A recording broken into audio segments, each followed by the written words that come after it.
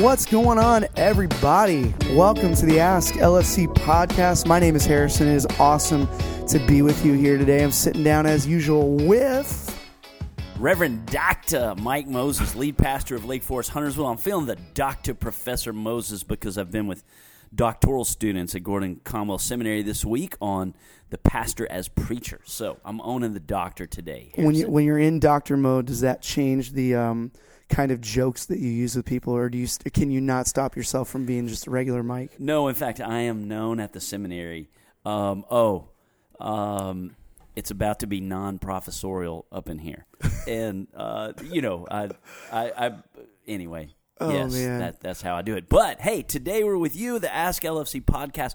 With Harrison and I, because our worship nights are one of I think I can say it this way, Harrison, are actually one of our strategic endeavors in this years-long pursuit to have a better relationship with the Holy Spirit as a whole church and individually as disciples. This is which is something that you can't fully engineer, but because the worship night is actually a strategic stake in the ground in that desire and that prayer, we're going to debrief that just a little bit here. Whether or not you were there at the Ash Wednesday worship night, we're going to debrief that just for a few minutes today, not ad nauseum, but also a little bit, where does it fit into that strategy to be a more Spirit-led, Spirit-filled church? I'll say it that way. But first, maybe a couple of other things. Yeah, no, we wanted to remind you all, if you are not at the worship night / Ash Wednesday service, that was our opportunity to kick off the season of Lent together. We've spoken about Lent on the podcast before, but for us here at Lake Forest, it's just been a neat way to prepare for Easter, to walk along with Jesus on his journey to the cross, and really is a season for reflecting on our need for a Savior leading up to Easter. So it's been really rewarding for us, and the Ash Wednesday piece of the worship night was just a really cool way for us to repent together, to center ourselves on just the reminder of who we are, our need for a Savior, and our absolute acceptance, forgiveness, assurance of our pardon through the work of Jesus. And this year in our sermon series, we're not hyper-emphasizing the season of Lent and the practices of Lent weekly the way that some years we're led to. We sort of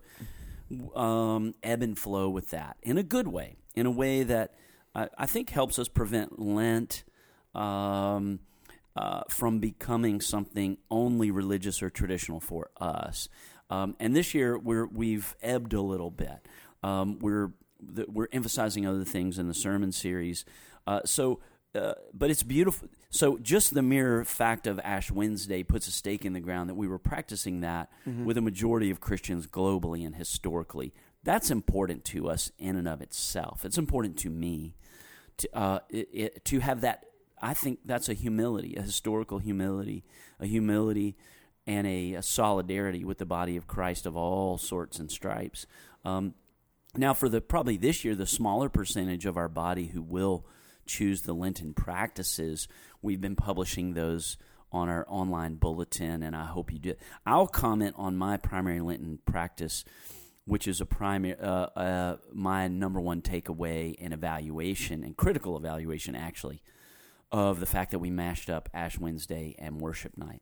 Hey, one other thing to mention is Sunday, when Andrew taught the parable of the great banquet, we rolled out our Missio Dei trips and experiences, cross-cultural mission experiences. We really have a goal for almost all of our ministry partners to at some point have an extended multi-day cross-cultural mission experience because of how it changes us, how we read Scripture. It engages in boundary-crossing relationships in a extended, intensive time period with the Word in the center and the Spirit moving on us and changes us. And so this year is kind of the post-COVID year where we really want to there were years pre-COVID, Harrison. our best years when about 10% of our ministry partners would be deployed on mission trips sometime during the year. I would love to see us get back there. And so this year, the Honduras trip to be part of refamilying abused and abandoned children's there in June. We're restarting our Bolivia trip, which is the same ministry, and they are more in need of partners. The Bolivia Lifehouse, where we were part of building it 20-something years ago, and we have not gone to that orphanage in some years. That's the end of July, 1st of August. It's like a Thursday to Thursday trip. We're really in need of people, especially feeling called to reinitiate our partnership there. They're in particular need of our partnership. The Club 54, 4th and 5th graders, have their mission trip this year. And so if you're a parent of a 4th and 5th grader, that'd be what a spiritual shepherding tool with your kid to go on a Missio Dei experience. That was a massively important parenting tool for Angie and I, and we don't regret it, and we see fruit in our boys' lives today in their 20s. A new trip will be a Missio Dei trip to Asheville the last week of June, where this will be a pretty a deep dive into homelessness and serving them with a couple of our EPC church plant we partner with in downtown Asheville. We'll be looking through their eyes how they minister in downtown Asheville. That's where they worship, while learning about homelessness and serving people. And that's going to be really super beautiful. They also minister to the female prison population. There'll be prison ministry in that Asheville trip. And I'm not sure how they're going to handle being in Asheville, the city of breweries, when we don't allow alcohol consumption during a mission trip. Maybe they can declare the trip over before they get on the vans or buses or cars to drive home, and all pick one. No further comment. And then the one-team soccer camp mid-July, where we partner with our friends in the Huntington Green neighborhood to put on a soccer camp for Lake Forest kids and kids of our Spanish-speaking immigrant families. It's really a beautiful in-town cross-cultural mission experience. So I'm thrilled. And really, you guys are insider Lake Forest, Huntersville people. I'm asking all of us to pray. I'm praying about which one of those I'm going to be involved with. And I'd ask you guys to do that and be bringing that up in prayer at your community groups, your Oasis groups, your men's groups. That's awesome. Well, Mike, you alluded to it earlier just a little bit, but we're in a kind of a unique spot sometimes working in a church, because we are tasked to not stay stagnant or be content with where we are, but also some of the things we're trying to track are it's not like looking at your fourth quarter sales numbers and it's black and white on paper and we did this much and that much. There's times where we as the leaders of Lake Forest try and address questions like, what do people need more of spiritually? What things do we need to emphasize that may be lacking in how we're kind of trying to help build a healthy, balanced spiritual diet for people? You're right. And one of the most healthy things that our anxious, depressed, lonely, freaked out over all the stuff going on, one of the most important things that this is research-based, but only confirming what Jesus says, that the Son of Man came to serve and not be served, and go and do likewise, is when we get out and we serve the needs of others, we spend rather than being a consumer Christian, consuming more of culture and news and stuff is not going to fix the things breaking loose in our teenagers in particular. But deploying them to serve others, and I wish I don't have permission to share it, but there's a parent who strongly led their struggling teen to go on one of our Missio Dei trips last year. God did a miracle. It didn't solve every problem, okay? But it changed the trajectory and the countenance of this teenager that bled over back home now for a year. And so particularly you parents of teens and preteens, use our Missio Dei trips. There's a reason why we have distinctively, from most other churches, almost all of our trips from 2001 on have been multi-generational. For you to leverage our mission trip as a shepherding priority with your teenager. If you parent a teenager right now, they are stressed, no matter how they're showing it. And deploying them with you to serve the least and the lost in an intensive environment without all the stuff in their ears for up to a week is the best way you could spiritually shepherd and lead your child in the coming year.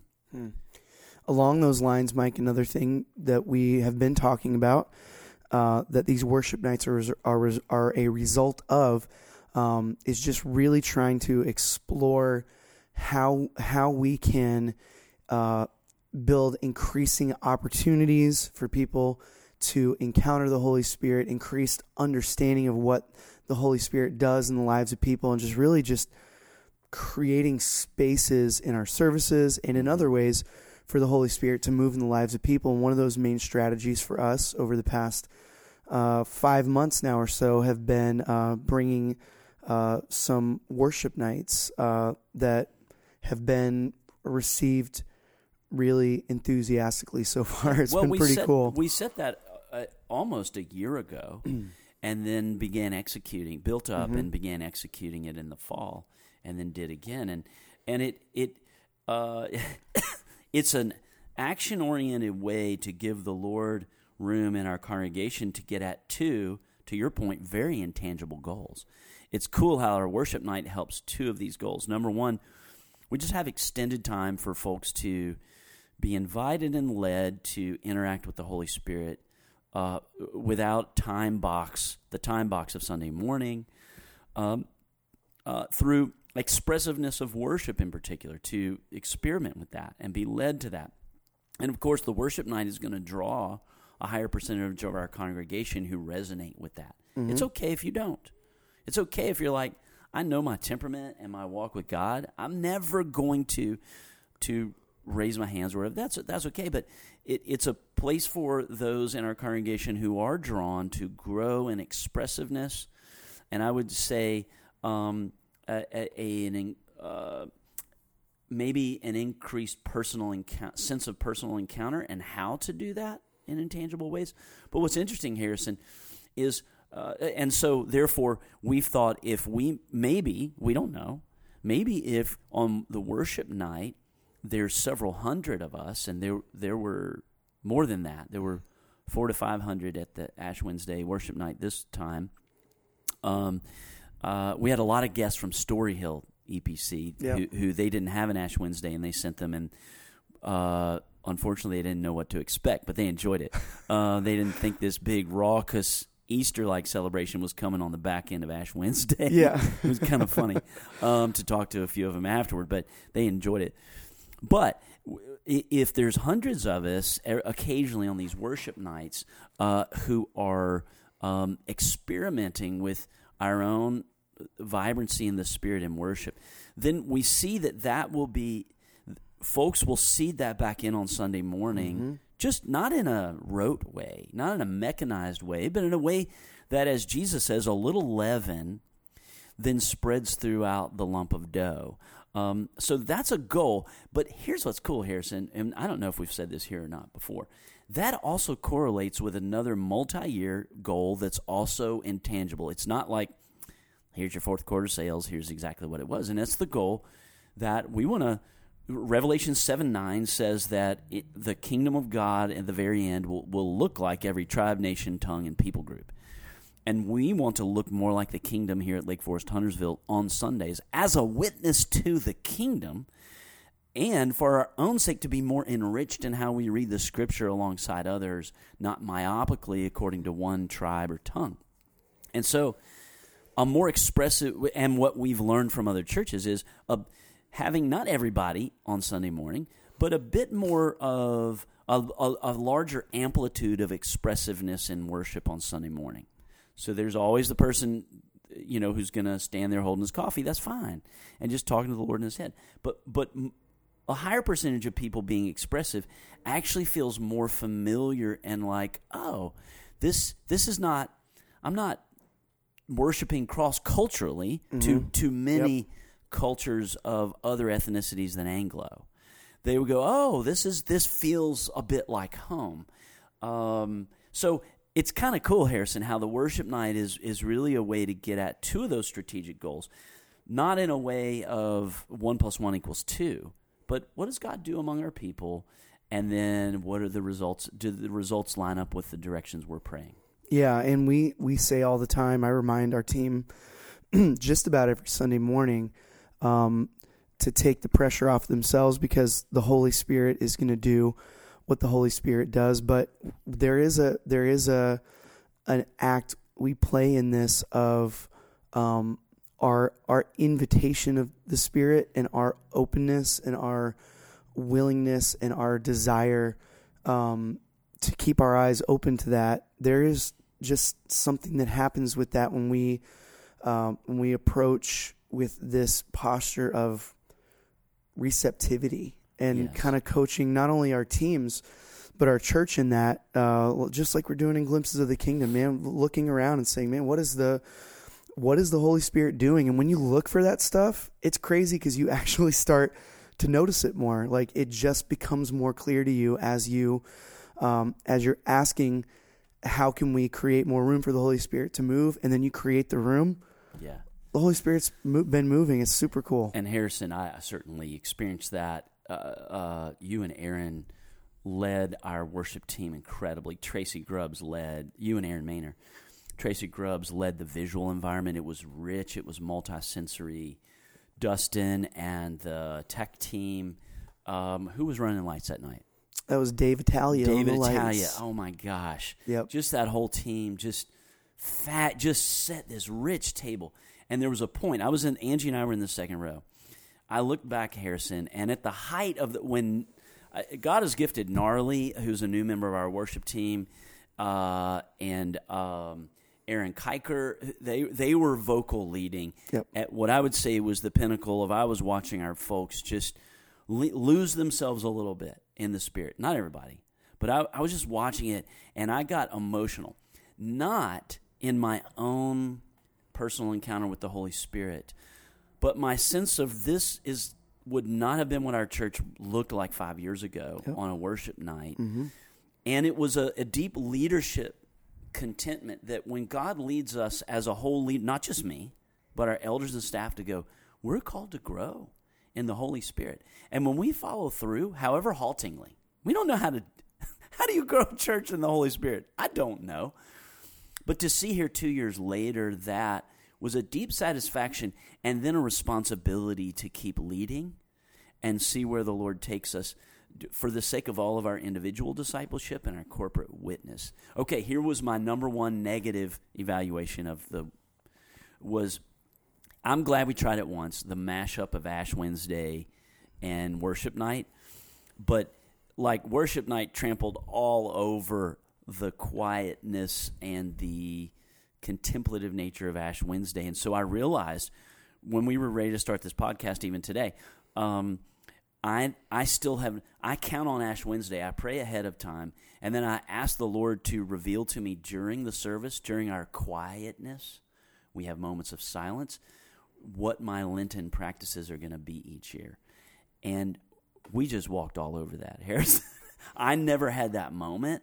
And that's my number one negative evaluation of worship night. So, friends, we'll never mash up those two things again. It's just that we needed to do both of them, and it felt like too much to do them like 2 weeks in a row. Yep. And so I'm glad we tried it. Some people aren't. To the point, the more contemplative oriented in our body. We never want this emphasis on the Holy Spirit and responsiveness to become a should or an ought to people in the congregation who are just the way the Spirit, their spiritual growth language is contemplativeness and quietness. That's beautiful, and we need them. Yep. And I'm both. I just happen to be both. I'm weird. I can be a monk who's quiet for the rest of my life, and I can be the jumping up and down. When I was a worship leader on Saturday nights in Memphis, when I started our Saturday night service, Harrison, I jumped and danced maybe more than you do. I don't know, but we're similar. Awesome. We're similar in our style. So we want to be sure that we are not saying to the contemplatives in our church, you're not welcome. and we've changed as a church. You know, Yep. So that's not what's going to happen here. But we might have almost done that night, and that was my one regret. I'll say one of the things I love about Lake Forest since I've been here, Mike, is that we have a high level of not feeling afraid to try things, and we also have a high level of follow-up after to say we don't want to trample on what could be a cool idea, and we tried it, and we go, all right. In fact, when we say goodbye to y'all today, we're walking into our worship planning meeting where the first thing we'll do is evaluate. That's right. Here's what we want to do more of next time. Here's what we're not going to do next time. So we do have a culture of evaluation, and we can speak directly to each other. We would appreciate your feedback on worship night, on the importance of the emphasis of Missio Dei coming up, on the how we grow in expressiveness and worship in our congregation while also making space for the contemplatives to be who they are and to know that that is valued just as much. We would love feedback at what's the email address? AskLFC@lakeforest.org. We'd love to hear from you guys. And you guys are just our friends, so just email Harrison or me too. That's right. That's right. Well, thanks for jumping in with us again today. I just want to do a quick drop in and share a couple things with you all. We will be back very soon, getting to sit down with our awesome ministry partner, Percy Maleba, very soon. We'll catch you guys next time. Oh,